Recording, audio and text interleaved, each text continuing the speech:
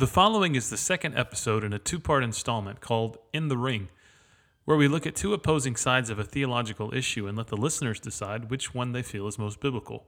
If you haven't listened to episode 1 yet, go back and listen to it. If not, that's fine too. You're a grown adult. You can do what you want. Or can you? Is it predestined? Or do you have free will?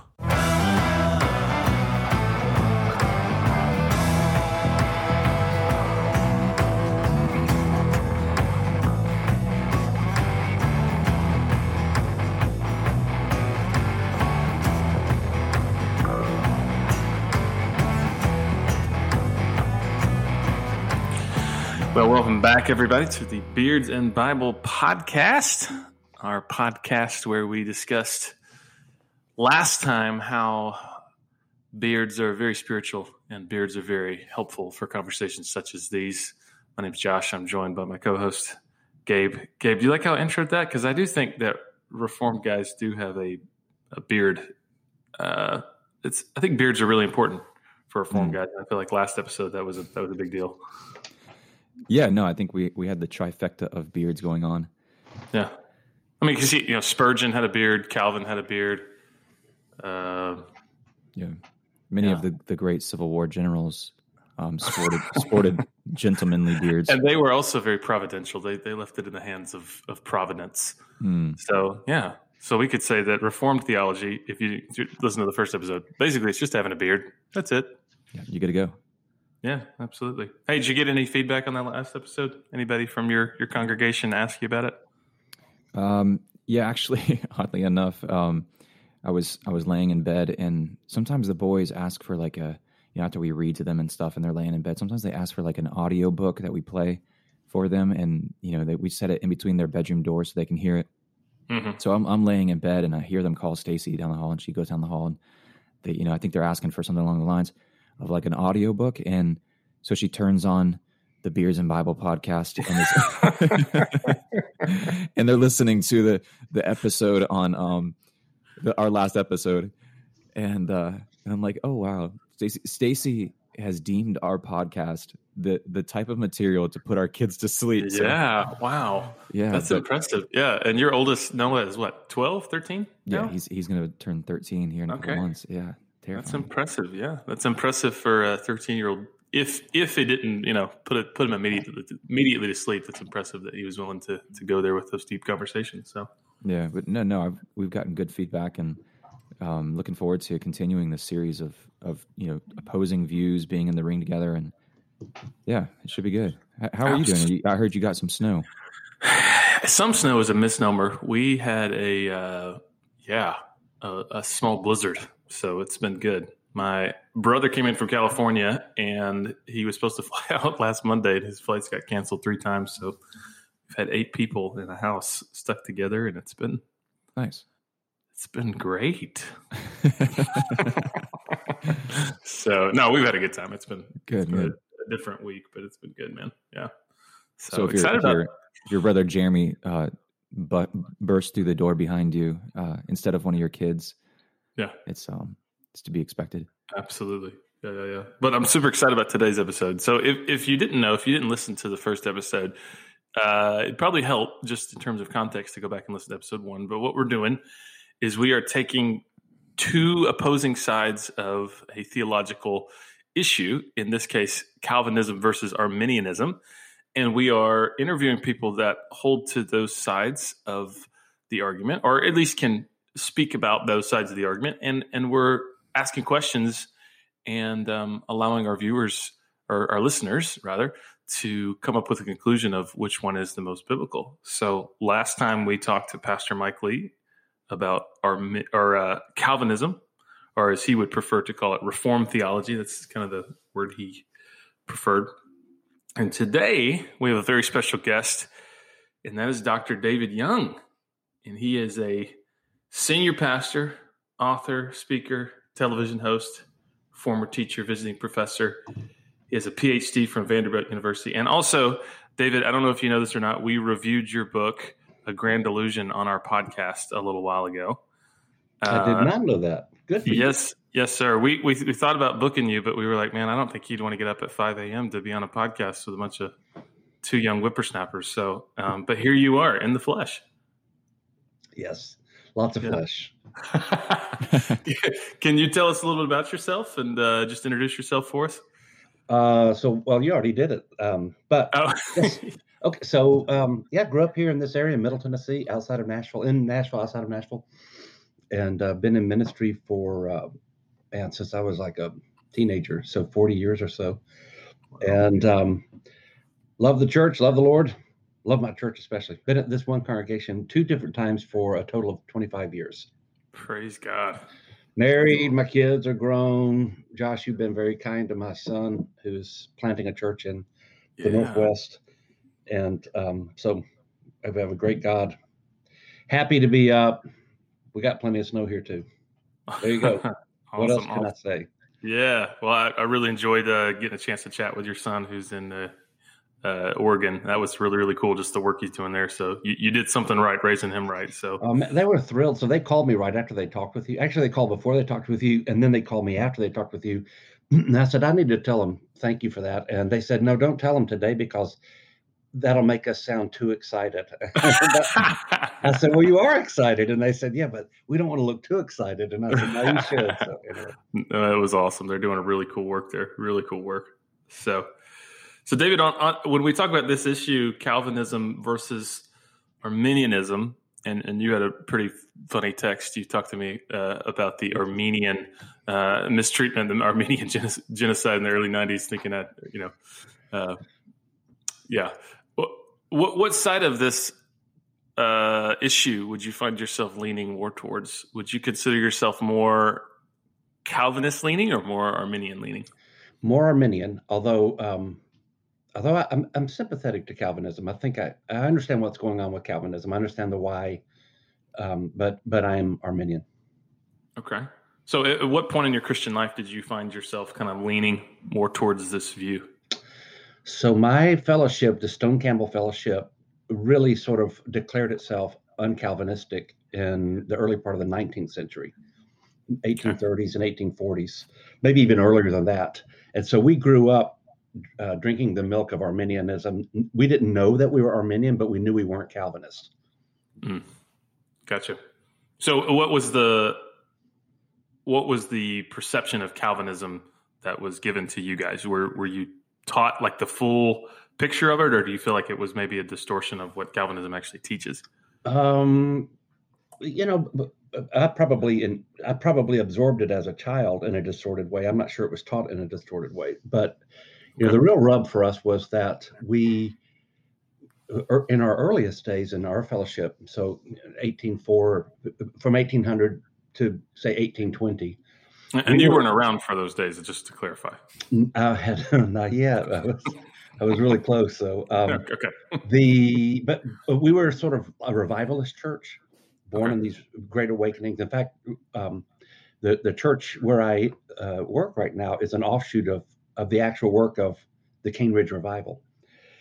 And so the revivals were really contrary to the work of Calvin, because the whole premise of the revival is you preach this message, you stir up people's hearts, and they have the right and the ability to respond to it. Right. And if you're a Calvinist, that's a real problem. And so we actually had to battle the Calvinists. Our movement did, and so we really did become sort of opponents to one another, and we knew that. I knew that growing up. Right. So in what ways and what impact has your theological understanding of this issue, what has that had kind of on your walk with Jesus and your relationship with God? How would you say that your understanding of these things has really impacted your relationship with the Lord? Well, I think Arminianism is true. And so, and I do think truth matters. I believe there is such a thing as truth. I think it's at least partially accessible to us. Maybe someday it's fully accessible, but so just if truth matters, then wherever you find it, it's going to matter. It's going to have an effect on your life. But I think the big difference for sort of my Christian walk is that Arminianism reminds me of two things. It reminds me, first of all, that I have a say in my salvation. And so I have to take it responsibly. I have to be serious about it. And then when it's rightly understood, Arminianism really underscores the grace of God. And this is one area where Arminius was really strong. It was preaching on the grace of God, that the grace of God heals us, and it gives us it heals our broken will so that we can make the right choice. And if you characterize Calvinism, it can feel really, really graceless. Although that's not what pure Calvinism is not graceless, but it feels that way. Arminianism feels so full of grace. Yeah, so that's an interesting distinctive. So when you say that Calvinism maybe feels graceless, is that the whole, some are elected to hell, whether or not they have a say in it or not? Yes, and in the English, sort of the English variety, which came to the U.S., the colonies as Puritanism, it had a really, really harsh edge to it. And again, I'm not suggesting that's inherent to Calvinism.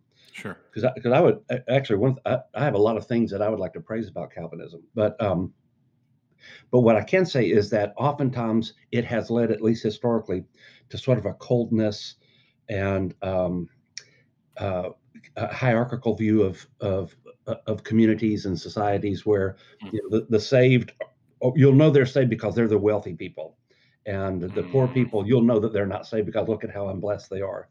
And that really does kind of oftentimes lead to a coldness, I think. Although I'm not suggesting Calvin wanted that, and a good Calvinist wouldn't believe that. Right. Just kind of that's the practical outcropping. It has come out that way quite a bit. Yeah, it sure has. Sure. Okay. Well, talk us through Jacobus Arminius, this dude that has a strange last name and strange first name. I had to look up how to say his first name because I want to call him Jacobus, but I realized that my Georgia would probably be showing if I called him Jacobus. So, well, even Arminius he's Latinized his name. He was a Dutch theologian. His last name is Herman Zoom in Dutch, which is a form of German. And but because he wrote in Latin, and Latin was sort of the language of theology in the day, he Latinized everything to Jacob or Jacob, we would say. He died in 1609, 2 years before the King James came out, by the way, and started out as a pastor, and eventually became a professor of theology. He actually studied under some of Calvin's finest theologians. He was born just before Calvin died. I don't know what year Calvin died, 1564 or something like that. And Arminius was probably born around, he was born in 1960, so 1560, excuse me. So he drank deeply from Calvinism, which was pretty popular in Europe at that point. And Calvinism was a really, really strong alternative to the Roman Catholic faith. And that mattered politically. It mattered theologically, but also mattered politically. You have to remember that the church and state weren't distinct, or they weren't separate, at least in most of Europe in these days in the 16th century. And so, if your church was Calvinist, your state was Calvinist, and therefore they were the arch enemies of the next state that was Catholic. And so these theologies had huge implications. People went to war over them, and there was a lot of bloodshed over them, persecution, and so forth. So Arminius grew up in a Calvinist country, but he grew up in the Amsterdam area, and Amsterdam has always been it's sort of been one of the free cities. It still has that legacy in some corrupt ways now, but because there was so much shipping going in and out, it just developed a cosmopolitan view. And so there was a free spirit there, and it enabled him to begin to question what he had been taught in Calvinism. And at first, his questions were in the house of Calvinism, and then eventually he stepped out of Calvinism. And shortly after his death, his followers got together and they put together the theological framework, a set of confessions that summarize what he believed. And Arminianism caught the heart of John Wesley, and Wesley brought it to the U.S. And so I don't know if you know this, but at one point, 1 out of every 3 European Americans, I mean white Americans in the U.S., 1 out of every 3 Americans was a Methodist. That's how big the Methodist Church became in the U.S. Right. And Wow. so that's at least a third of America Arminian just because of John Wesley. Sure. So his influence is still felt today through churches that could probably trace their roots back to Wesley at origin. Very many churches can, yes, absolutely. So all of those Stone Campbell churches, which is my heritage, but Nazarene churches, but the whole charismatic movement, it was all born out of Methodism. So virtually every Pentecostal church, I can't imagine a Calvinist Pentecostal church. Maybe there is one, but I can't imagine it. Yeah. Even the Baptist churches, which are now starting to tend towards Calvinism, for a long time, grew up under Wesley's influence, which is an odd thing. The Baptist church is an odd thing. I love the Baptist church. I think the SBC is one of the greatest things America has right now. So that's not an anti-Baptist statement, but it's an odd marriage between Arminianism and Calvinism, the Baptist church. Isn't that weird? We had Mike Lee on last episode, and he was talking about how he grew up in the Southern Baptist movement. And he said the two things you could not be as a Southern Baptist was Calvinist and charismatic. Mm-hmm. And now it seems like there are more Baptists that are identifying as both. So that's right. Yeah. Interesting. Yeah. Well, Gabe, do you have any questions at this point? Any insights to add to that, or anything to ask David at this point? Yeah, I guess so. We went over the 5 points of Calvinism in our last episode, and we used the acronym TULIP. Mm-hmm. And I was just going to ask, which of those 5 points do you take the biggest issue with, and which of those 5 points do you think is the most biblical? That's a good question. So you've got, you got the TULIP acronym. Unconditional election. Yeah, you've got. Let me pull it up here so I don't completely botch it. Josh, you maybe know from memory, but you've got total depravity, that man is dead in the sin. Then you've got unconditional election, that God chooses to give some people eternal life without looking for anything good in them as a condition. You've got limited atonement. So in other words, Christ, his death paid for the sins of the elect, but it's limited in its scope and reach of atonement. Then you've got irresistible grace, that God's grace to save a person cannot be resisted. And then the final point is the P, the preservation of the saints, that God preserves his people so they can never be lost. So I guess, which of those do you think, like I said, is the most unbiblical, and which one is the most biblical? Well, so let's talk about Calvinism for just a second. First thing to say about Calvinism is that it's much bigger than TULIP, as you guys know. And before I answer that, could I just give just a real quick statement about Calvinism? Absolutely. Let me say this. Calvinism formed the Western world. There's so much about Calvin, about Calvin's work, about Calvinism, to which we owe a debt. A guy like I owe a great debt. Calvin taught us how to read the Bible. Even Arminians today read the Bible the way Calvin taught us to. Calvin really sort of solidified the concept that there are 66 and only 66 books in the Bible. The Roman Catholic Church has a different canon, and even Luther was kind of bouncing back and forth. But Calvin's one who said, no, 66, and here's how you read them. Calvin, if you go to Geneva, there's a Reformation wall in Geneva. Is a great, really nice area to reflect on it, and just look at some of the great figures of the Calvinist movement, and you just begin to realize, oh my goodness, so the UK, when England became separate from the Roman Catholic Church, they adopted Calvinist theology, but they kept the Roman Catholic liturgy. So virtually all of England was Calvinist. The Scottish Reformation, so John Knox and others in the 16th and 17th centuries, it was all Calvinist. When they came to the U.S. to start what we call the United States of America, it was Calvinism that came. All the Ivy League schools were Calvinist schools. They were set up by Calvinists. The Puritan movement would have been Calvinist. Puritan movement was fully Calvinist. Yeah, in fact, it was a little more radical even in its Calvinism. A lot of our concepts of how to run a state, what justice looks like, our view of how to approach God and so forth, it's been so thoroughly shaped by Calvinism that before I would make a critique, I would just want to say, without Calvin, I'm not sure I would even know what it means to be a Christian. So, and the sadness. So I went to Geneva. I've been to Geneva a couple of times, but I went one time because I wanted to do all the Calvin stuff. And I went to his church, which is still there in Geneva. And when you walk in, the first thing you notice is the pulpit's on the main floor. And I never thought of this until I did it. It was Calvin who took the pulpit. So if, in a Roman Catholic church, if you remember, the pulpit's on the side. It's usually on the left side. The altar is in the middle. So for the Roman Catholic, it's the communion or the Lord's Supper, the Eucharist. That's the center because it's the liturgy that matters. It's a real big statement in how just the architecture. Calvin said, no, the Word of God is what matters. He pulled that pulpit down. He put it right in the middle. And he said, the Word of God is going to be what we stand on here. And he moved the Eucharist to the side. Well, we don't even notice that he did that. We've now been so thoroughly immersed in what he did. And I think it was the right thing. What he did was he said, the Word of God is going to be king here. And so now every church you go to, the pulpit's right in the middle.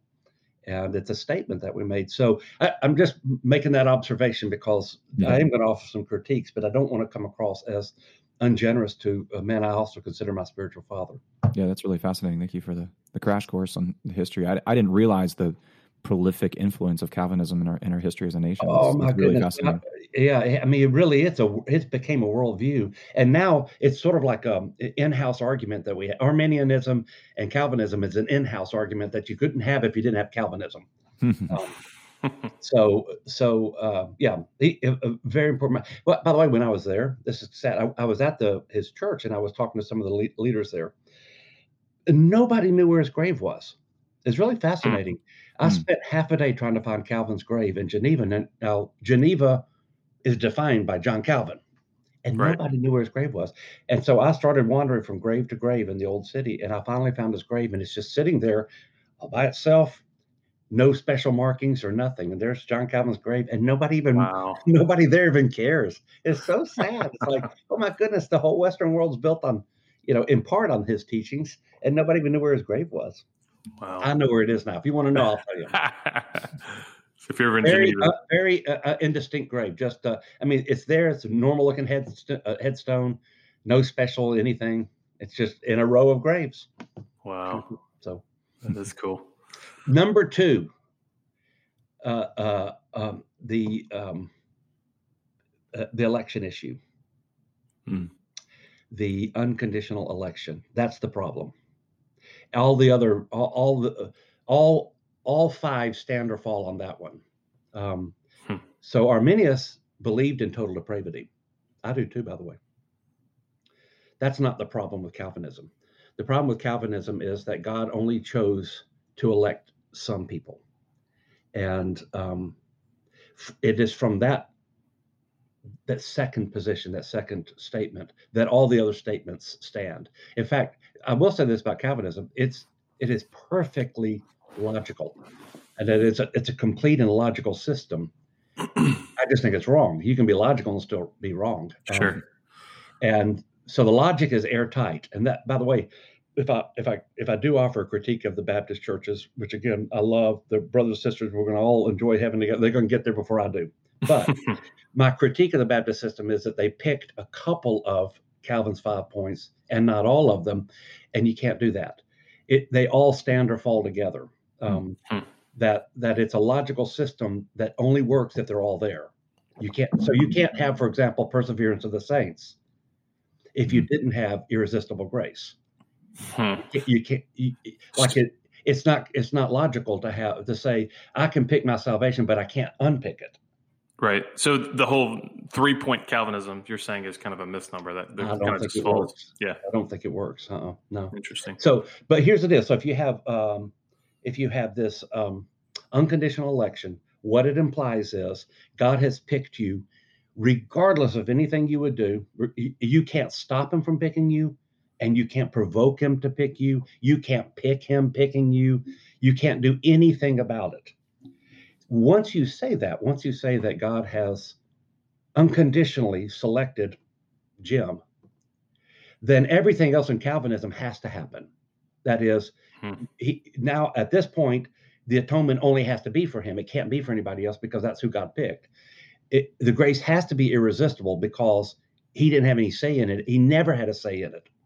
And so he can't say no to it. He couldn't say yes to it. He didn't say anything to it. And then he can't lose his faith because he didn't pick his faith. It was all the act of God. So it's that concept that only some are elected that I think is the linchpin of Calvinism, and it's not biblical. It's in conflict with the idea of free will, and even when you, so this is, I think, what many American Calvinists have done is they've tried to make free will and Calvinism compatible. And I get how they do it. But at the end of the day, sometimes, and Arminians do this as well, but sometimes the linguistic gymnastics are so complicated that you want to say, I think you're really just an Arminian who likes Calvinist language. And when you get down to it, Calvinism is really, really an awkward fit for the American mindset. Sure. The American mindset is that we're self-made people. We have a destiny that we get to pick, that, people are in control of their lives and that sort of thing. And Calvinism really runs right into the face of that. And so it's really hard for Americans to be Calvinists. Even Calvinists have a hard time being Calvinists. So you think what some people would say, hey, I'm a Calvinist, you would say, well, not really. You prefer kind of some of the Calvinist ideas and some of the Calvinist thought and the sentiment, but when you get right down to it, the full structure of it, buying it hook, line, and sinker is a hard sell for a lot of folks. It is, yeah. And again, so anything I say is not intended to be mean-spirited, but sure. So if you talk to just an average Calvinist, they'll say, who will say, yes, I'm a 5-point Calvinist. And you say, okay, what about this guy who professed salvation, lived a great life, and then ran off and, abandoned it all? And their answer is, well, he was never really saved anyway. And so my answer is, well, that's actually Arminianism. That's just Calvinism using that's Arminianism using Calvinist language. Mm-hmm. That at the end of the day, you and I have ended up at the exact same place, which is he had all the salvation experiences I had, and then he lost it. And so there's if you watch it, in some ways, Calvinism and Arminianism in the U.S. are they say very different things, and they always end up at the same place. They end up at the same place, which is you can still lose your faith. They just say you never had it. Right. We say you had it and lost it. Right. You still do evangelism. So Calvinist churches still do evangelism and missions and so forth. Why? Well, they would say because you never know who God might have called. Well, that's Arminianism. That's really good Arminianism. In the earlier days of Calvinism, evangelism really was often opposed by Calvinist churches who said you don't do evangelism because you don't take the gospel to some guy that God has already damned. So the early European missions. It's a really famous story. I'm trying to remember which one it is. May have been Judson. I don't remember which one it was. Gets upset to his church. He's getting ready to go to, the language back then was to the heathen. And I don't remember if it was Africa or Asia or wherever it was. And his church told him to sit down. When God wanted to save the heathen, God would do it. He didn't need him to do it. And that's a Calvinist speaking. Calvinism, God's going to save him. That you don't have any part in this. We humans have no part in this. So missions and evangelism are irrelevant. It's a waste of time. You have no part in it. If God chose the guy, God will save him. You can't make it happen, and you can't stop it from happening. So sit down and go back to work. So that's really inherent in Calvinism. But again, that does not play in North America. Sure. So Calvinists have sort of adopted an Arminian mindset, but they still keep the Calvinist language. Which means, again, in my view, and I may be wrong, I've been wrong a lot. In my view, the two aren't near as different anymore as they once were. Sure. That we all tend to end up in the same place. So honestly, it's when people get in these disagreements about it, it's honestly more of, okay, we're getting to the same place, the same outcome is happening. Practically speaking, we're living this out in really the kind of similar ways, but how we're viewing how that actually happens, the process through that, we have different understandings of how that actually. I believe that. But now a pure Calvinist pastor or theologian would have a heart attack to hear me say that.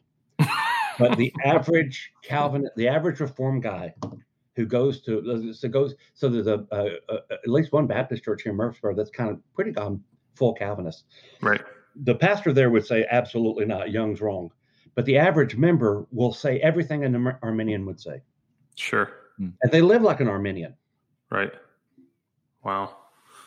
So from what I'm understanding, the 5 points of Calvinism were formed after Calvin died as a response to 5 points that Arminius came up with to basically say, here's kind of the issues that we see with Calvinism. Is that right? Yeah. Yeah. So, I mean, Calvin had his points, but they Right. weren't arranged, as we know, into the tulip Sure. until after his death. Sure. So when this was I hope I'm saying this right. Again, my Georgia may be showing the Synod of Dort. Is that right? Yeah. Okay. So it was essentially a council that was called. That's right. To kind of flesh these things out. And the Arminius viewpoint was these 5 points, and I have them kind of in our show notes. Do we want to walk through some of these and just kind of speak about how these kind of stand in contrast to the Calvinists? The first one would be free will. So kind of where do we see that in Scripture, and what did Arminius mean when he talked about we have free will, and how that's different from kind of the Calvinist viewpoint in that? Yeah. So by free will, what Arminius means is that we do have the capacity to make a choice between good and evil. We have that capacity. Now, total depravity says that every part of you is depraved, including your will. So for a Calvinist might say you have free will. Again, it depends on what level of Calvinist you are. But what they would say is you have free will, but you will only choose between one bad thing or the other bad thing. You'll never choose a good thing. And so what Arminius says is, okay, every part of you is depraved, but with the assistance of God's grace, you can actually make a good choice. You can make good choices. You can choose faith, for example. You can choose a good thing. You can choose to do a good thing. One of the things that Luther had said in his ministry is, all my works are but filthy rags. That's a lot of us in ministry resonate with that. It's like, man, there are points where I look back on my life and think, I'm a real sinner. I've never gotten to where I wanted to be. I've never gotten to what I preach. But there's a real kind of there's a risk to that kind of language, because that language suggests that, for example, stopping to help somebody who's in deep trouble is still evil. At the end of the day, you were evil for that, and you did it for evil reasons, and so forth. And Calvinism really backs you into that corner that even when you do a good thing, it's still you choose an evil. And so Arminius just says, first of all, there's no way that can be true. Observation tells me that's not true. And second, that flies in the face of every verse of Scripture. Every single verse presumes that every verse of the Bible presumes that you have the capacity to choose what's right. Now, it doesn't say you have always chosen what's right, but you have the capacity to choose what's right. It's in every verse of the Bible. So every time God gives a command, all the way back to Genesis 1, the presumption is you have the capacity to choose to obey it. And so Arminius did believe that we were depraved in a sense. He believed that in fallen nature, which I do too, of course. But he did not believe that nullified your ability to make a decent choice. So scriptures, there's a sense in which I would say I've written down scriptures on the idea of free will, but there's a sense in which you might even just say, well, which verse doesn't presume that? Which command does God give that he says, I'm going to give you this command, even though you're not at all in any way capable of obeying it. And I'm going to give you, 18,000 of them, but you can't obey a single one of them, but I'm going to do it anyway. There's a presumption behind every command of Scripture that you have the capacity to obey it. Right. So that's where Arminius starts. And I do want to say that's classic Christianity. So though the Roman Catholic Church is not Arminian because Arminius wasn't Catholic, Arminian theology is consistent with the great Christian tradition all the way back. So, the church fathers, occasionally you'll see a quote from Augustine that makes him sound Calvinist. He was not Calvinist. Augustine believed in free will. I believe that we had the capacity to choose to do what's good. In fact, Augustine was in some ways, he makes me uncomfortable. Sometimes he seems so Arminian. So, Augustine says you won't even know you're saved until you're raised from the dead, because for all you know, you may still fall away. Wow. You're on this journey. Sure. So that was in no way is that Calvinist. Yeah. So the whole theme, the thread through the Scriptures is choose you this day whom you will serve. Yeah. I've set before you life and death, all that stuff.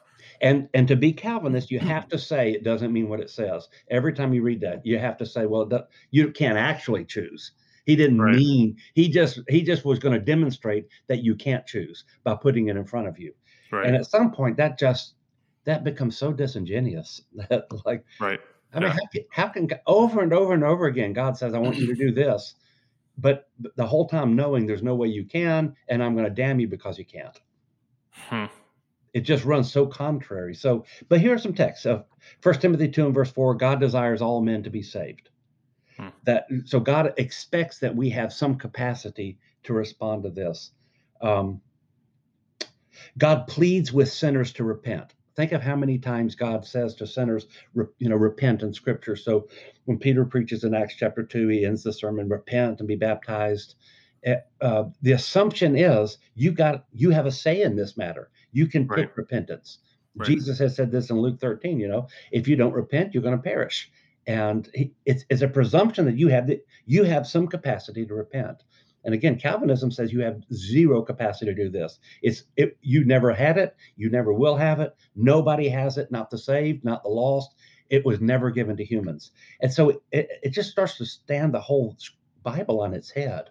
Calvinism does. So I've said this, and again, I started out with lots of nice things, so I can say this without. Hey, we're in the ring right now.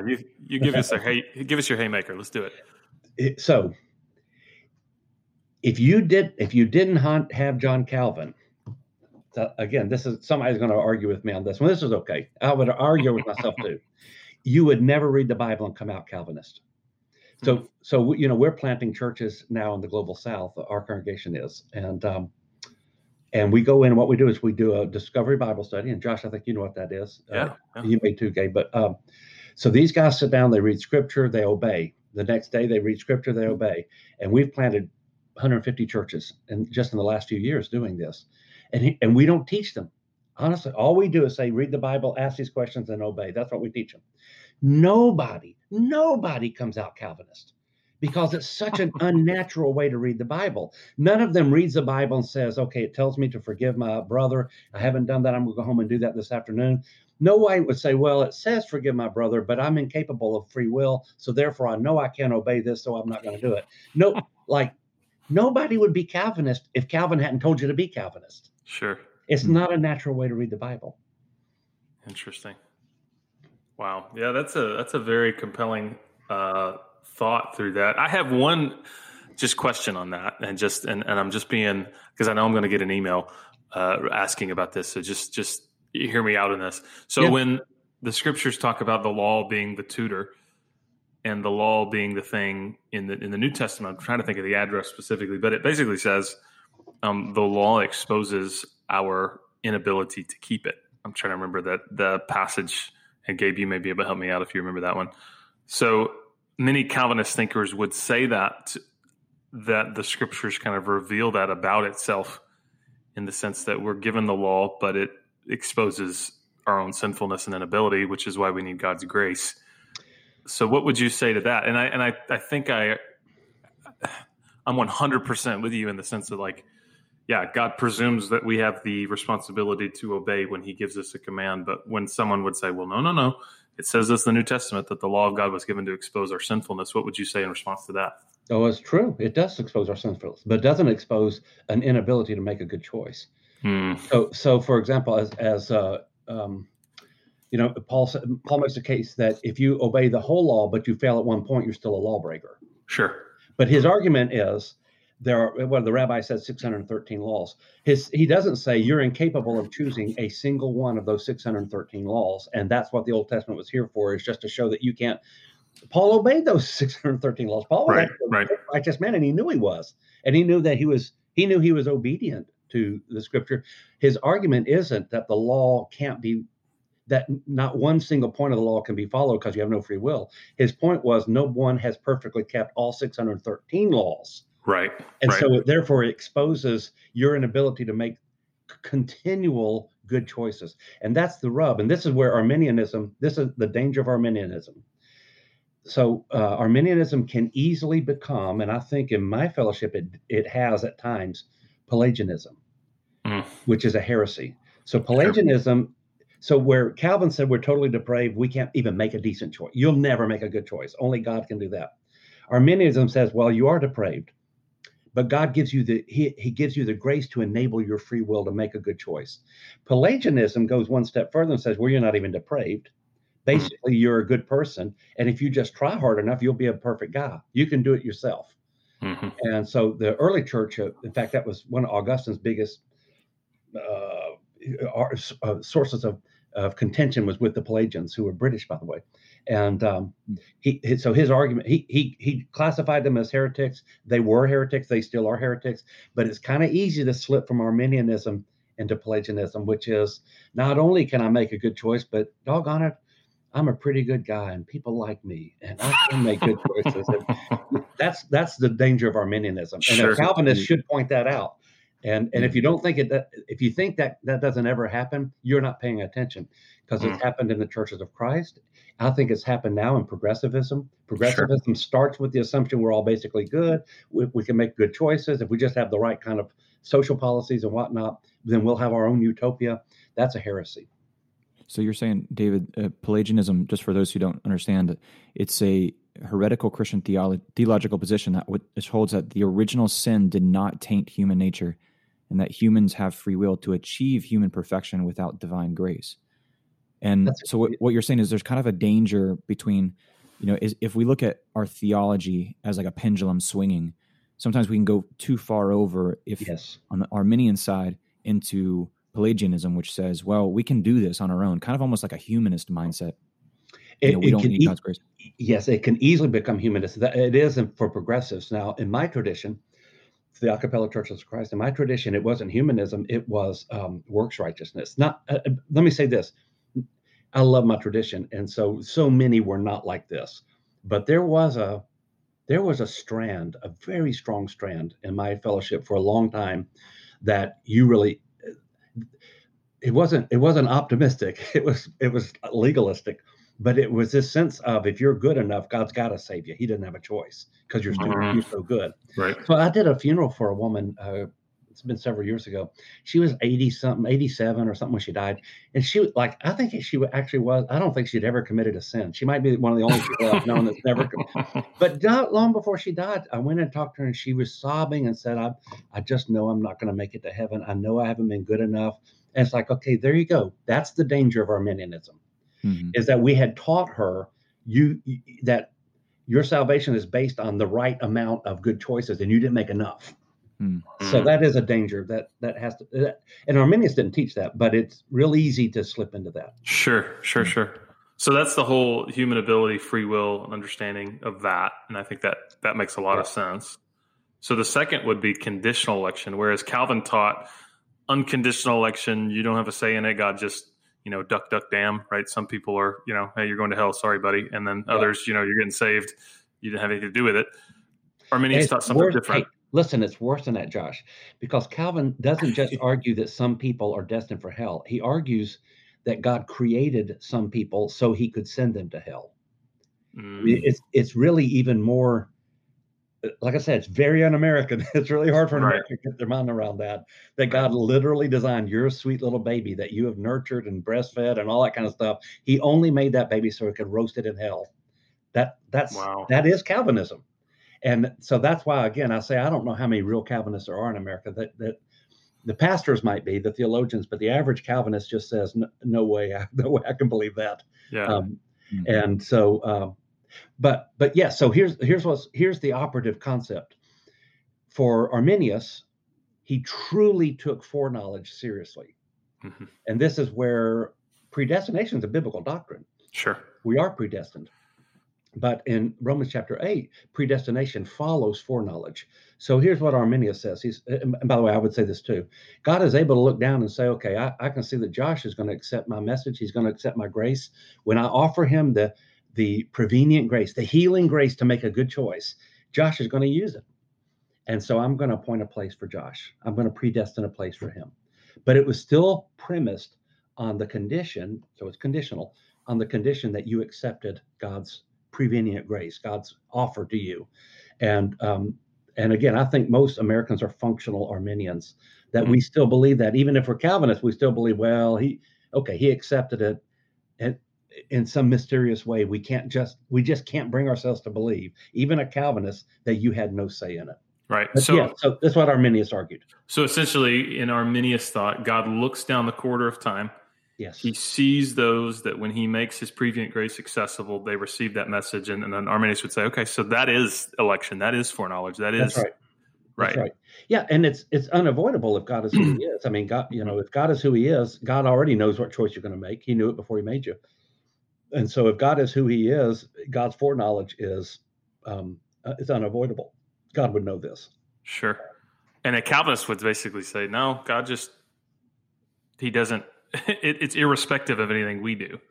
It's irrespective of anything we do, but a Calvinist obviously believes in foreknowledge and does believe.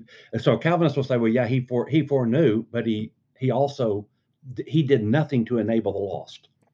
Again, in Calvinism, the double predestination of Calvinism is not only did God choose to save, Fred, but God did nothing to help Sam. God only created Sam so he could have somebody in hell. And so therefore God's never going to help Sam. He's not going to help Sam. Right. Now, again, let me be fair to Calvinists. What they would say is, and Sam doesn't want help. Sam is so engrossed in his sin, he didn't want help anyway. Sure. That's how Calvinists would respond, I think. Yeah. So the proof text for that be Romans 8, for whom he did foreknow, he did also predestine to be conformed. Really important order there, yeah. Yeah. It's a very important order. That predestination was premised on foreknowledge. Yeah. And as a big deal, the two big deals for Arminianism in their version of a tulip, which is not a tulip, but is that predestination is premised on foreknowledge, A, and B, the concept of prevenient grace, which is you were depraved, but God gave you enough grace to heal your willpower so that you could make a good choice. Right. Now the burden's on you. He gave it. So, if you think of it physically, it's as though, you had a broken leg and a doctor came in and set the leg and said, now it's up to you whether you break that leg again, whether you wear a cast. I can't make you wear a cast, but I've offered it to you. Sure. So this is the idea of prevenient grace, that you really were broken. God in his prevenient, which means to come out beforehand, before you could make a choice, God gave you some grace to enable you to make a good choice, but now it's up to you to do it. Yeah. And if that sounds familiar, it's because every single church in America thinks that, except very few Calvinists. Right. I'm not trying to be mean. It comes across as mean, but even Calvinist churches they extend altar calls. Right. Which just shows that we're kind of all Arminian now. Right. But practically speaking, it's more Arminian leaning. Yeah. Yeah. So that would be conditional election. That would be in response to Calvinists' unconditional election, the U in tulip. And then the third, this is the issue that I kind of had with, when we spoke about Calvinism and Reformed theology last time, limited atonement. I struggle with this one quite a bit, as I'm sure you do as well. Arminius said something a bit different. So not limited atonement, but general atonement or universal redemption. Flesh that out for us. Yeah, so you have texts like 1 John chapter 2 and verse 1, where Jesus is called. He's the sacrifice who offers offers himself as atonement for our sins. And John says, and not for ours only, but for the sins of the whole world. Yep. Gabe, you mentioned that last time. Then you have John 3:16, God so loved the world, he gave his only begotten son, that whoever believes. So the atonement is offered to everyone. And Arminius takes those words seriously. It appears many times in Scripture, some version of that, not exactly that phrase. And he just says, look, the atonement is a gift God has offered to every single human. The difference between those who get it and those who don't is who picked it when it was given to them in what he would call prevenient grace. Calvin says, no, it was never offered to the lost. Jesus' death was never available. I picked Sam's name for a second there. For the guy named Sam, Jesus didn't die for Sam. Yeah. Sam never had a choice in it. Sam was created so he could burn in hell. That was why God created Sam. And so Jesus didn't die for Sam and never did, never will. And that's, Arminius says, he's aghast at that. And by the way, when I paint it with this kind of language, probably a lot of your listeners are aghast. Sure. And so you probably ought to have a Calvinist listen to this and come back and say, "Oh, Young's being a hothead on this." And all that. Maybe I am, but I am trying to paint the picture. This is really what it means. I mean, this is what Calvinism means. And as logical as it is, it's again, for a lot of us, when we really dig down into it, it's a shocking thing to think, wait, what? It really means that? And the answer is yes, it does actually. So this is what Arminius is pushing back against, that no, the blood of Jesus is available to anybody who's willing to make the decision. Interesting. Yeah, and Gabe, you brought up some of those scriptures last time when we talked to Mike. Mm-hmm. Yeah, that's probably one of the biggest hurdles for me with accepting Reform or Calvinist. 1 Timothy 2:4, God desires all people to be saved. Yeah. Mm-hmm. John 12:32, Jesus said he would draw all humans to himself, and that the Holy Spirit would convict the world, John 16 and verse 8, not just the elect, but the whole world. All through the Old Testament, God makes it clear he does not want to judge. He does not want people lost. He's doing his best to call them in. Israel's a light to the nations, so all nations can come to him. Even towards the end of the prophetic works, even those people groups that were condemned back in the Torah, the Philistines are going to be saved. Zechariah says there's going to be a road made so the Assyrians, even the Assyrians, can be saved. It's sort of that great ingathering at the end where God says, look, I'm going to find a way to get to all nations. So it's the depiction of a generous God who really yearns for all of his creatures to come back to him. And so, yeah. Was there any motivation in Calvin latching on to this idea of limited atonement? I mean, what prompted that? It seems logic. I told you it's a super logical. It's an incredibly logical system.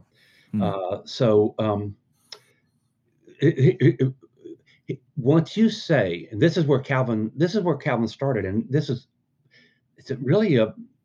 a great thing. It's a beautiful thing that Calvin started with. He started with the idea of the sovereignty of God. Mm-hmm. God is in charge. God has power over everything, including our choices.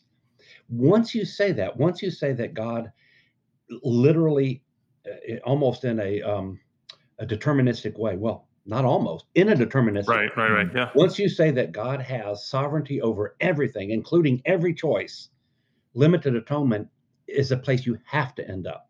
You have to end up there. You have to say, at some point, to be logical, you have to say, well, if God has sovereignty over every choice, how do I explain the fact that God's making a bad choice?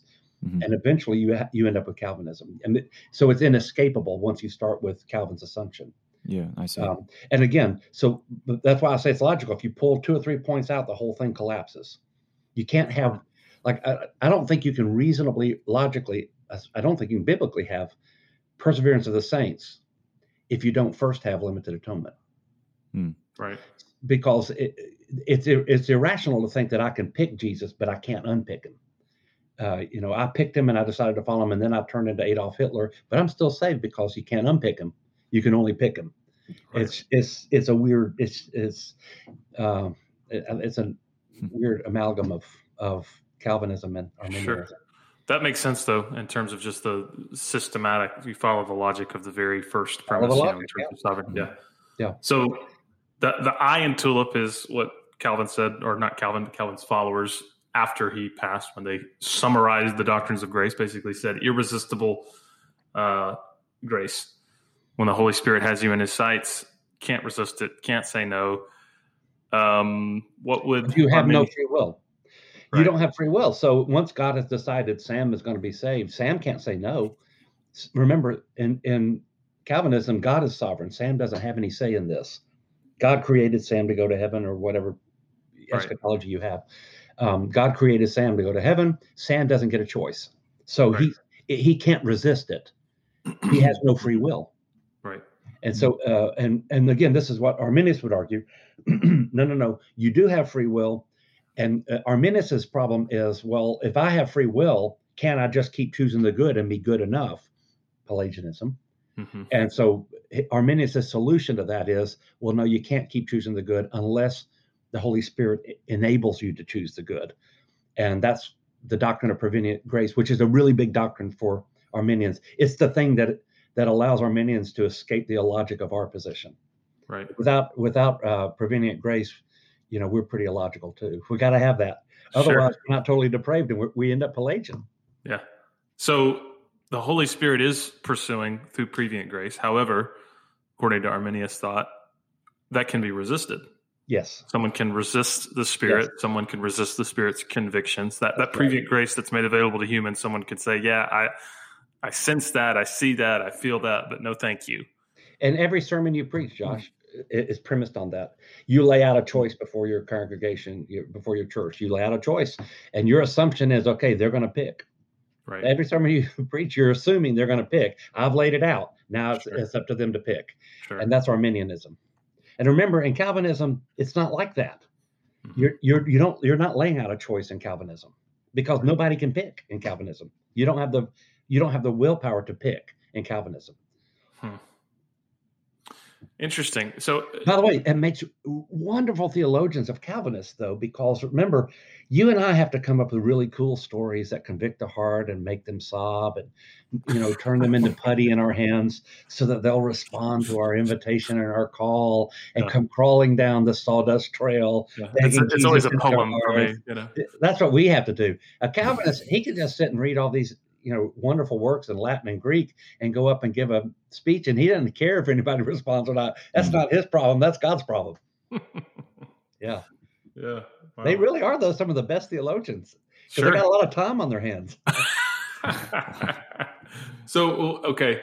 When I'm trying to put myself into, again, I'm thinking of some friends of mine that are going to be listening to this that would say I'm Calvinist through and through. So,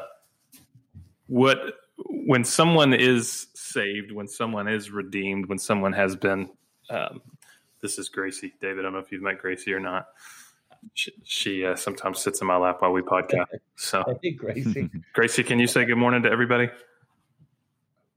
Too early in the morning for her to say hello. So, once someone has been redeemed, once someone's spirit has been sanctified, then would a Calvinist say then they have the ability to choose after that, or they still have no ability to?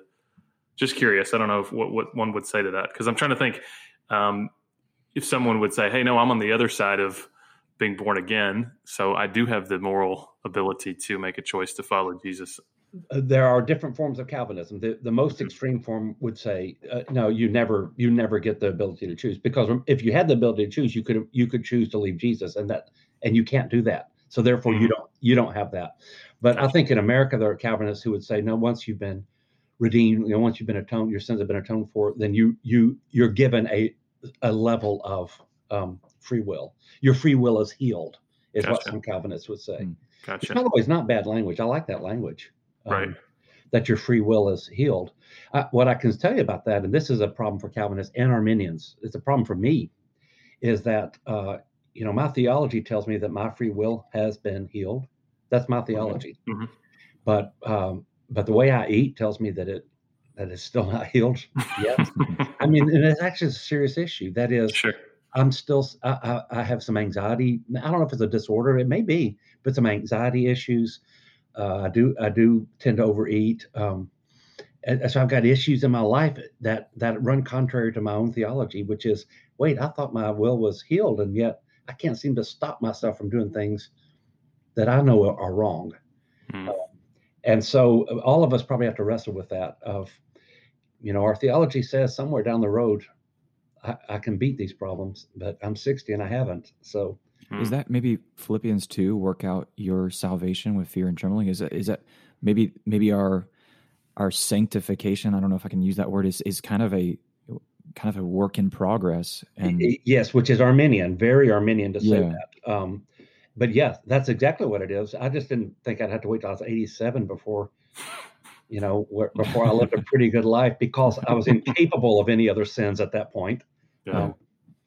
But it's shaping up that way. Looks like I'm going to be 87 before I'm finally done with my sins. Only because at that point I won't be able to do anything.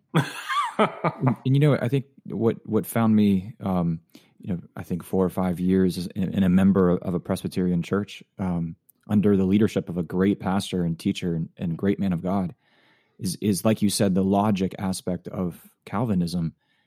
It appealed to me, kind of the headiness of it, and I like the show me the facts, like take me through the trail of theologies of why I need redeeming, or why, and I like that aspect of just the worship atmosphere of your average Reformed theology church versus some of the more charismatic circles that are more, it feels more emotion driven, feels more like we're going to whip you into a frenzy, and that will then, or tell you, a compelling story, or move you emotionally. And I think that's because I was just made that way, to where, I appeal, I'm attracted more to the rational side of things. Like, show me in history where this took place, and then that will compel me.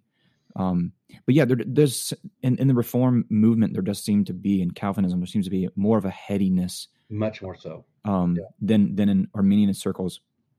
But I think everything, like we said earlier, you must strike a good balance between the two, because if you go, it's like spirit and truth, or law and grace. It's like anytime you go too far to the right or left, I think you find yourself in some theological problems, some weeds, so to speak. But agree. Yeah, that's well said. Let me ask you a really tough question, and I meant to his credit, I meant to ask, was it Mike last week?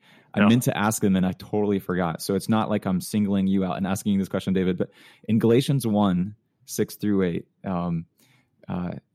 Paul says, "I'm astonished that you are turning away so quickly from the one who called you by the grace of Christ to a different gospel. Not that there is a different gospel, except there are some who are disturbing you and wanting to distort the gospel of Christ. But even if we, or even an angel from heaven, should proclaim a gospel to you contrary to what we proclaim to you, let him be accursed." Is 5-point Calvinism a different gospel? I don't think it is. No. Let me say this, by the way. The different gospel Paul is dealing with there would be more Pelagian than Calvinist. Because in Galatians, what he's dealing with is a return to the idea that I can be righteous apart from Christ just by doing enough good things. And by the way, in chapter 5 and verse 4, he actually says, if you stick to this new gospel, you have, and I'm quoting here, fallen from grace, which is a real problem for a Calvinist, because you can't fall from grace in Calvinism. But Paul literally says this fake gospel will cause you to fall out of grace. So the presumption is you once had it and now you've lost it. But yeah, the problem that he's dealing with in Galatians is the problem of, it's not really, it's anachronistic to call it Pelagian, because Pelagian wasn't born until a couple of centuries down the road. Sure. But it was the idea that Jesus will help me be a good person, but I don't really need him. I can be pretty good on my own. And what I would say the difference between Calvinism and Arminianism, in my opinion, is an in-house argument between brothers. And they have implications, each of them does, that are good. And each of them also has some implications that can really run off the rails. Arminianism, as I told you, I grew up in a world where Arminianism oftentimes ran off the rails into Pelagianism, which is a true heresy. But I've seen Calvinism historically, not in my lifetime, but historically run off the rails into real harsh judgmentalism and an unwillingness to evangelize. Now, I hope a Calvinist who's listening to this will hear me say that I don't think that characterizes Calvinism in North America. I think these are just two brothers wrestling with the Word of God, trying to come up with a good answer. And what I have noticed is that we use very different language, but oftentimes we still end up in the same place. We still do. Calvinists still evangelize. Arminians still believe in depravity and the sovereignty of God. In a lot of ways, our language is further apart than the effects of our language. Sure. And I think it's interesting, too, that you would even say an Arminian believes in election. It's just a different understanding of it. It's election based on foreknowledge. Yeah. Exactly. Yeah. Yeah, that was probably the biggest source of feedback I got. Just in person, someone said, "I listened to your episode. I listened to the podcast with Mike Lee. The Calvinist, or believed in Reformed theology. Wow, I didn't know all that about Calvinism and the 5 points of Calvinism. Would that fall into the category of Galatians 1 and a different gospel?" And I was like, well, I don't know the answer to that right now, but let me ask, So I wish I had asked that of Mike about Arminianism, but and I would, knowing Mike, and Mike's probably listening to this podcast, so Mike, you can correct me in person, but knowing Mike, I would say he'd probably arrive at the same conclusion that David did, that no, it's not a different gospel. It's a different understanding of these issues among brothers trying to figure this thing out. So there's a generosity among American Calvinists that would say that, I think, but I do want to say that historically Calvinism in some ways is forced. They have to resist the temptation to say, no, Arminianism is a heresy that disqualifies you as a brother. I'll give you an example. So we spoke, there was a Calvinist church here in Murfreesboro, and a couple of years ago, I called up the pastor and I said, hey, we would like for you to send a couple of families to our church. Don't tell us when they're coming or who they are.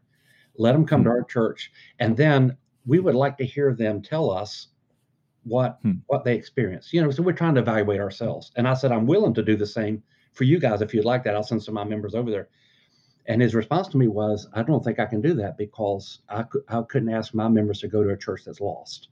My first thought was, wait, I'm Church of Christ. I'm supposed to say that, not you. I'm the only one saved here. Not, what do you think? Yeah. You stole my line. Yeah. So there is an extreme, but there's extreme versions of everything, though. So I'm not picking on Calvinists, but there is in the logic of Calvinism, to be un-Calvinistic is a real problem. Right. Well, let's look at this very last one, and I think for some folks, this is probably the hard sell for Arminianism, and that is a falling from grace or a falling away, right? So Calvinists taught perseverance of the saints, that once you are saved, you can't lose your salvation. But Arminius said something just a little bit different. So what was that, and how did he kind of get there? Well, because in Arminianism, you've chosen Jesus, even though your free will was dependent in that choice upon the prevenient grace of God, you still chose Jesus. And so in Arminianism, you can unchoose Jesus. And unchoosing Jesus in Arminianism, for me and for Arminians as well, doesn't mean you sinned. It means that you decided Jesus is no longer going to be your master. And so, and that's actually a problem for Arminianism. We need to point that out, which is, it's real. Arminians are all over the map on what does it mean to say Jesus is no longer my master, my king, or my Lord. At what point did I actually unchoose Jesus? But Arminianism conceives of the possibility you can unchoose Jesus because you chose him. You freely chose him. You can now freely unchoose him. And therefore, a person can lose their just standing before God by abandoning Jesus. Now, good Arminians say that it doesn't happen that often. It's down the road. It doesn't mean you sinned and therefore you're lost again, which, by the way, like in my fellowship, there was a sense, I don't think anybody taught this exactly, but I grew up kind of thinking, okay, I'm saved. Then I sin, I'm lost. Then I say, I'm sorry, I'm saved again. Then I sin, I'm lost. Then I say, I'm sorry, I'm saved. Right. That's not Arminianism. That's just terrible theology. Wow. But I'm so glad you pointed out, because I've had a lot of Reformed friends that basically say that's what people who say you can lose your salvation, that's what they say, that it's that. That's what they say, and they internalize it. And so what ends up happening is it is a terribly burdensome, discouraging way to be a Christian. Like, okay, man, if I remember hearing this as a real question growing up. If I'm driving down the road, I have an accident, and my last word before I die is OF or something like that, OSH, I'm lost because I didn't get a chance to say I'm sorry before I died. And right. That's terrible Arminianism. That's like, but again, if I were Calvinist, I'd say, see, look, that's the world you created. Right. So that's not what Arminius meant. He meant that you deliberately abandon Jesus. So a conscious decision to say, I am turning my back on Jesus and the teachings of Jesus. I don't believe this anymore. That's right. Then you have the free will to do that. That's right. You do. And again, where that point lies has been a subject of discussion by Arminians for 4 centuries. Wow. Well, David, this has been very, very, very informative and man, very, very helpful. Very good to just look at these and kind of get again, my head's swimming because there's so much to process. This is a lot. But thank you so much for helping us walk through these things. And thank you for being willing to get up with us at 5 a.m. and what else do we have to do at 5 a.m. but talk about Calvinism and Arminianism? Absolutely. This is just a typical Friday for me. Can I make one last statement? Absolutely. I'll make it short. Sure. When progressivism really started spreading in North America, and I think it really started taking root in the late 1990s, Mhm. Calvinism exploded. The Reformed theology exploded, and it's not a coincidence. The reason so many people have become attracted to the Reform movement is it gives you an anchor and a secure place and a much more biblical foundation than progressivism does. So when Gospel Coalition, for example, came out, I think a big part of the reason it came out, Keller and Carson and others, is they were trying to say, no, we want a biblical alternative to progressivism. So I do want to say, I actually think Calvinism in America has done an enormous amount of good in preventing a lot of people from really leaving biblical Christianity altogether. So if you're a Calvinist listening, like, I'm really proud of you. I'm glad to be your brother. Hope you consider me your brother. But if you don't, I'll see you in heaven and prove you wrong.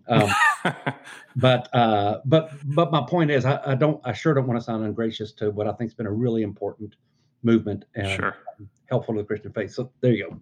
Absolutely. Well, that's a really important, I think, distinction to make. So, well, awesome. Well, David, thank you so much, man. We're gonna end this part, and then Gabe and I are gonna jump back on here a little bit to kind of debrief. But man, appreciate it, brother. Thank you so much. Great. Y'all have a good day. Good talking to you, David. You too, brother. All right. Bye-bye. See you, man. Yeah. So, Gabe, that was David's incredibly smart, isn't he? Yeah, he's like a walking, talking encyclopedia. It's like, yeah, man. I mean, it's really impressive. At 5 a.m, he can recall his information and history and stuff. It makes me so jealous. He, if you've ever heard him preach or seen him preach, it's so funny because like he'll get up there and just like crack jokes and be super casual and funny, and people are just like laughing hysterically, and he's got a meeting on their hand, and you're just like, man, this guy is so entertaining and so engaging. And then it's like he flips a switch and just starts talking about like history and like, I mean, funny. he's just incredible, but cool. Great guy, good friend of mine. So, man, what do you Incredible on the show. And Gracie has watched The Incredibles on the show. She wanted everybody to know that. Dude, I got so much to process, man. It's crazy because it's like once I heard Mike talk about Calvinism and Reformed theology, it all started making a lot of sense. And then David hopped on and kind of unpacked some issues with it. And now I'm kind of just like, what do I believe in? Yeah. I mean, that's really good to do, though. I mean, that's a really healthy thing to do is to hold these things loosely and say, okay, I'm going to hear, Proverbs 15:22 and seek a multitude of counsel on it. So no, that's good that your head is spinning, and that's good that you're like, whoa, what do I do? That's all this information. How do I process this? And it's good that we're doing this for other people as well, because these questions are going to come up for other people, and we can, as shepherds of a flock, we can say, let me share with this resource with you. We've gone through this, and we've actually, with a fine-tooth comb, kind of worked through these theologies, and let me recommend these episodes to you, and then you come back to me with any questions. But it's a tedious work, but it's a good one, I think. Yeah, well, and I think the part of it that I'm trying to process is I've always kind of considered myself, and I'll just go ahead and play my cards. You ready? Uh-oh. Yeah, I know somebody's listening this far into the episode. You deserve to know what I am. I've always considered myself a guy with kind of reform leanings. Yeah. In the sense of the part of Calvinism that really appealed to me was, the idea that I can't take any credit for what God has done in my life. Right. And I would consider myself maybe like what I thought was a fair assessment was a 3-point Calvinism. I would consider myself probably leaning more towards that. But then after my conversation with David, I don't even know if I can be that. Your whole world is shook, yeah. I don't even know if that is such a thing. But no, I feel like there are so many things about Calvinist thought that I'm indebted to and that I'm grateful for. And, again, a lot of that is the work of God, his sovereign grace that saved me, and it had nothing to do with me. I think that part of it is very biblical, and it's very reverential. Like it's just kind of grounded in this awe of the glory of God. But I do see some of the issues with it, in terms of when David was talking about how you would have to admit there are people that God has created specifically for the purpose of roasting in hell, Yeah. I don't know. Maybe a Calvinist, like I'm playing, I guess, devil's advocate a little bit, like maybe a Calvinist would say, well, God didn't create them. That was the choice of two human beings to procreate and creating that individual. And that wasn't on God's list of people that he wanted. So I don't know. Well, then a good Calvinist would say, well, then, no, God's sovereign over everything. So yes, he did. And they would basically say, we can't question God because God's good in everything he does. So, there's no, he did it, and there's no, nothing. Even if we don't like it, too bad. Yeah, we're not God, right? I cannot go. I just can't go there. I can't. I don't think I can either, man. It's so at the end of the day, I think if someone were to ask, hey, where do you lean now, Josh? I mean, I still feel like there's probably more of a Reformed flavor in my preaching and teaching and leading in terms of, I'm always wanting my sermons to end in worship of God and in response to the work he's done. But one could say, because I'm landing at responding to the work that God's done, that is actually Arminian. That's not Calvinism. Because a Calvinist, a pure Calvinist would say, no, there's not really much response you can give to that. I think, I'm sure I'm probably going to get emails from people that are going to be, that's not what we say as a Calvinist. But right. I think David made a very important distinction between American Calvinism versus classic Calvinism. When it seems like that like classic Calvinism, that ethanol-free Calvinism, right, pure unfiltered. You have to go there. You have to ask those kinds of tough questions. Well, did God create certain people? Did he allow certain people to come into this world?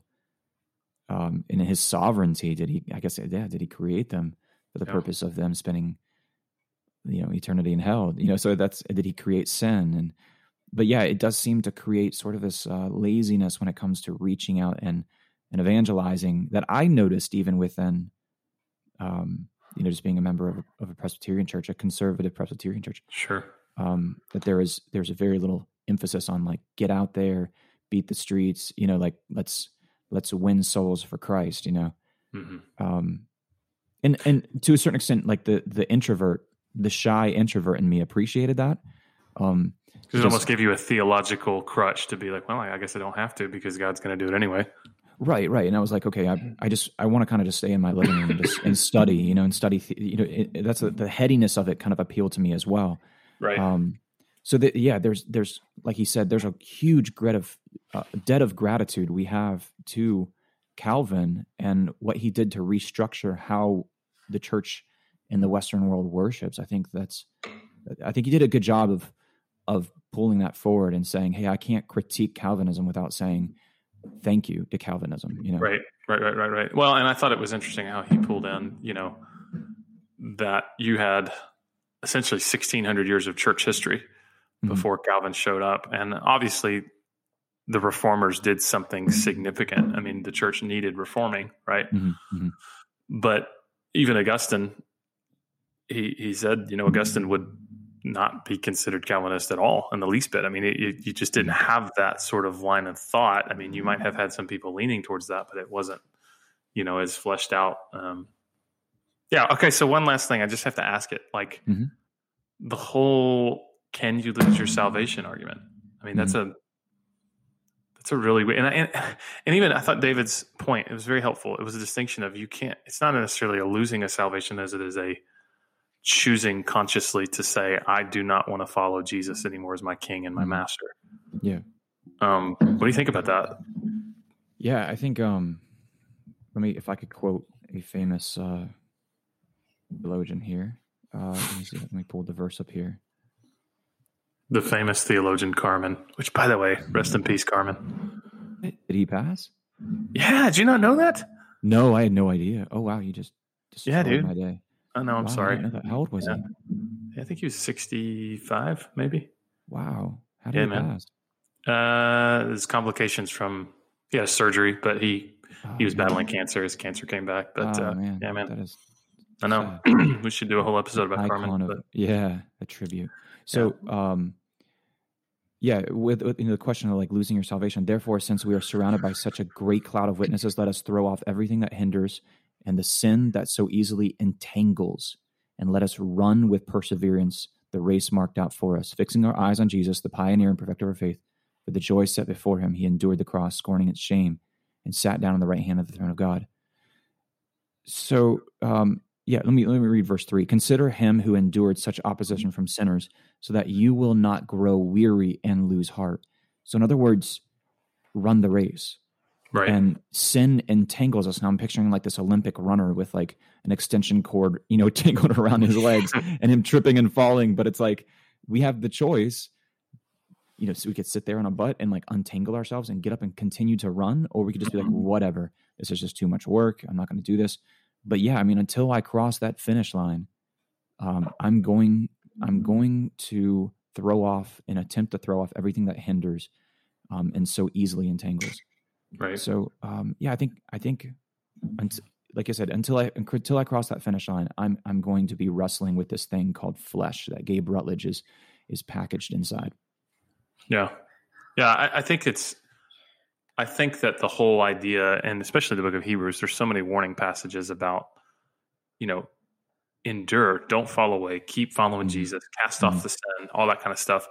And it's this, a whole teaching of he who endures to the end will be saved. Mm-hmm. So a Calvinist would say, okay, who is it that endures to the end? Well, the elect. Those are the ones that endure to the end. And I think an Arminian would say the same thing. But the rub would be, and the disagreement would be, okay, how does one not endure to the end? Mm-hmm. Do they not endure to the end because they never were elect, or do they not endure to the end because they received this and then looked at God and said consciously, I don't want to do this anymore. I'm going to go follow my sin, or I'm going to go follow another God. And so again, we're kind of getting to the same place, but we're using different, do you know what I'm saying? So I mean, I'm personally of the belief that one cannot lose their salvation. If they do fall away, to me, that's an indication that never truly happened. They never really had a true, genuine conversion experience. That's kind of my personal belief in that. And I could point to a lot of different passages. And if you're listening to this and you want to know, like, let's get coffee, I'll talk to you about it. But again, where I'm arriving with an Arminian that would say, no, you can fall away by that conscious choice of choosing not to. Like it's the same thing, right? We're arriving at the same place. I think what David really made very clear, and I thought was very helpful, is the whole, a good Arminian is not saying, hey, you stubbed your toe and your last word was, a cuss word, and then a piano falls in your head and you die. Okay, you're going straight to hell because you didn't repent, right? I mean, that's not even in the same neighborhood. That's just bad theology, period, Mm-hmm. So interesting. What do you think Jesus was? He did have a beard, so maybe I don't know. I'm trying not to be presumptuous. I'm also trying not to be blasphemous. Was he an Arminianist or a Calvinist? I mean, but obviously it's an anachronistic question to ask. But yeah, it's interesting. Yeah, he was probably an equal opportunity offender of both. So, Hey, in closing, anybody listening to this, if you're still listening, I'm sure you have questions. I'm sure there's probably things, depending on which side you lean. And sorry if you hear my mic getting hit around. I have 4 children under the age of 5 in my house right now, and 4 adults, and everybody is stirring right now, including my 2-year-old who's climbing all over me, and she has her cup with hot chocolate. I don't know if you can see or not, but so here's kind of my appeal to everybody still listening to this. Depending on which side of the argument you lean, you probably heard something either today or in the last episode you disagreed with. So can I tell you that's okay? It's okay to hear something you disagree with. The question is, was your mind already made up on these issues before you listened? And if the answer is yes, then you kind of just wasted your time, because all it did was just entrench you further in what it is you already believed. And I would say that's a terrible way to do life and learn anything. My appeal to anyone is, if you heard something that maybe rubbed you the wrong way, to ask why, and to give it a fair shake, and to give it a fair study, and to be as diligent as you can to be open-minded about some of these things with your Bible open.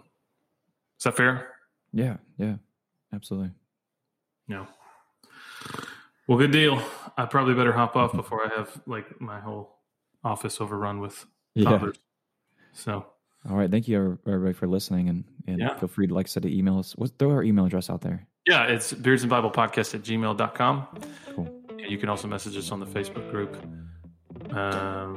So send us in your questions, accuse us of heresy, and it'll be great. All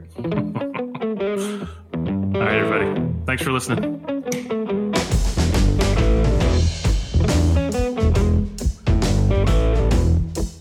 Well, thanks for listening. That's our show. If you like what you've heard, make sure to give us a share, leave us a review, or send us an email at beardsandbiblepodcast@gmail.com.